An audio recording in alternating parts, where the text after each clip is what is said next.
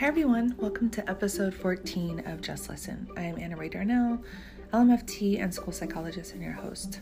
Today I'm going to talk about compassion fatigue because I feel like I know I'm feeling it, and I definitely feel like as it gets closer to the end of the year and the season and just what's going on in the world, it's more noticeable maybe.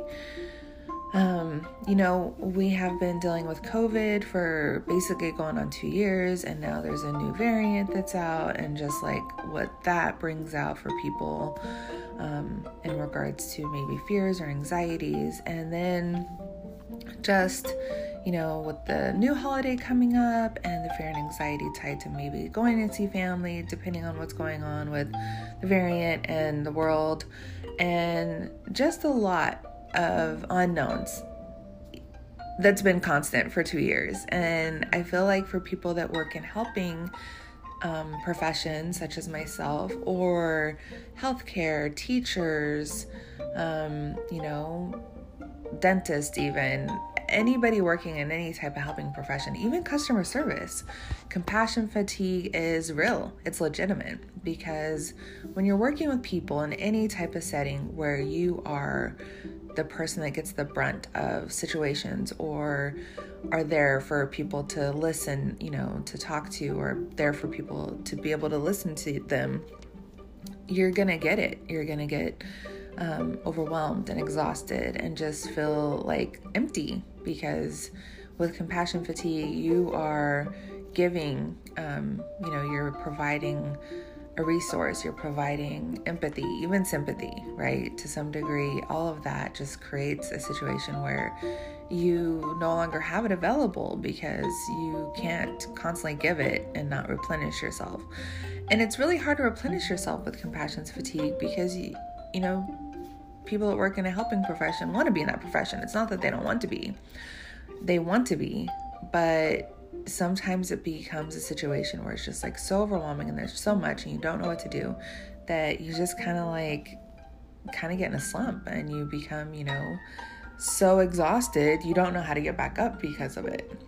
I don't think a lot of people recognize this in regards to even individually when they're going through it, and when it's happening. A lot of people don't recognize, like, oh, this is what's happening. This is not good for me. What do I need to do to make it better?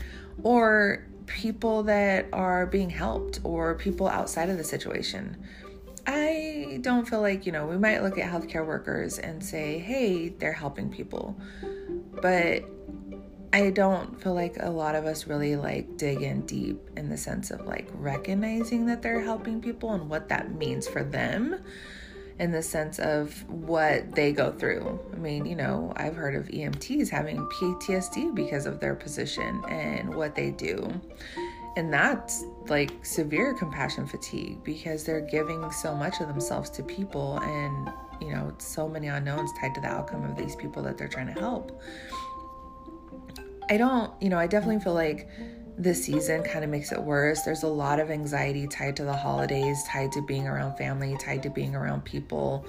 And then just people in general are going out and shopping and, kind of being a little much, probably a little more aggressive than they were in the past, because this is, the first year since 2019 that they could do all this, because 2020, a lot of things were shut down. And even if they were kind of reopened, it wasn't to the same extent it is now. So I definitely have heard a lot of negative interactions when out shopping or doing things. And again, you don't really know, when I'm thinking about compassion fatigue, I'm also thinking about people that just are empathetic towards other people, and they don't necessarily have to work in the field. They could just feel empathy and want to be there and provide as much support for people as possible.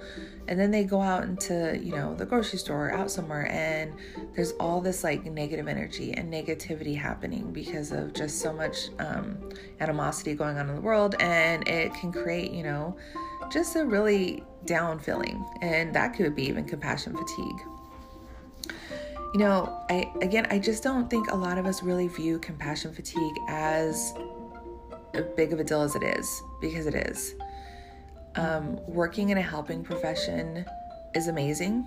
It's great. there's so many positives and benefits to it, and it can be exhausting at the same time, because no matter what, you are giving a portion of yourself to every person to some degree that you work with, no matter what. You might not see them for a couple years, but during that time you were with them, you provided a portion of who you are, in the sense of being there, being present, being empathetic, being sympathetic, providing an ear. And it sounds very minimal, but it's a lot sometimes, especially when it's like a constant, or even, like teachers and how much they give to their kids. I work with teachers, and the teachers I work with are amazing. So many of them go above and beyond for the students at the school, that they are definitely, have, compassion fatigue, because they want to support those kids to do better than maybe anybody else has done for them, or they just want to make sure they even graduate. And sometimes that's not easy. And, I don't think a lot of people look at the helping profession the same, in the sense of what people provide and how it affects individually, how it affects people that are the providers of this, support system, therapy, whatever. I don't think a lot of people realize that it is a lot. And even if they do, there's just been a lot in regards to teachers this year and the burnout that they're feeling, and social media. There's so many negative comments about it. Teachers do decide to become teachers because that's what they want to do. I decided to become a therapist and a school psychologist because that's what I wanted to do. That doesn't mean that at certain points it's exhausting and there doesn't feel to be enough give back from admin or from whatever. I mean, I'm fortunate to work in a good place, but that doesn't mean everybody has that. And it creates, even more of a burnout if you don't have that support from the people where you work. And I don't think, again, a lot of people recognize that or pay attention to that. But compassion fatigue, it's real. And for people that might suffer from it, or if you start to recognize like, hey, I'm feeling this type of burnout, not just a general burnout, but that your like empathy and sympathy levels kind of get into minimal, maybe finding ways for you to take a step back, to do something for yourself, to practice more self-care, which is not just going and getting a massage. Self-care should be weekly, daily, especially if you're working in a giving or in a position where you are one to get compassion fatigue. Because, if you are at that place where you have compassion fatigue, you're not going to be good for yourself. It's not going to be healthy for you, and it's not going to be healthy for the people around you, because I know for me, I just kind of get to a point where I'm kind of like, I don't have the energy for this. And what do I need to do to replenish this? Because I kind of feel burned out and I don't have the energy to be around people sometimes. I just want to be by myself and hang out with my dogs and just like do nothing.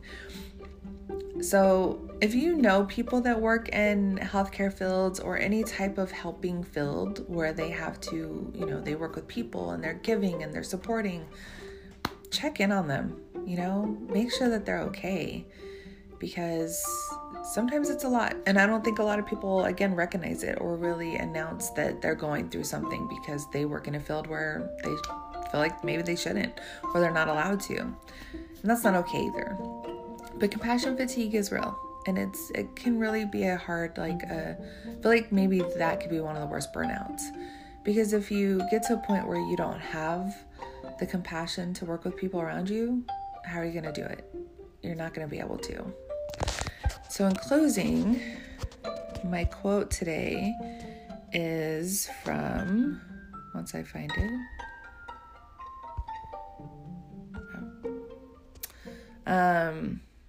it's from Emmett Fitzgerald, and it says, empathy is a finite resource. You can run out.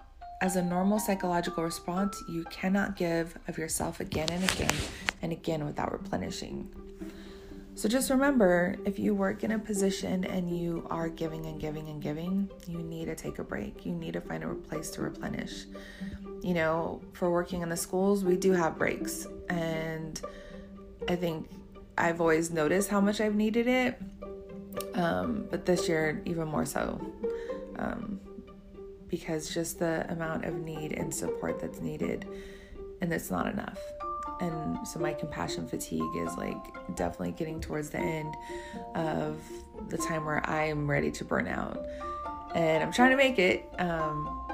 So I know that the break is much needed, and I know it's much needed for a lot of the teachers that work in the school, and, you know, healthcare workers that need to take vacations. Take your time.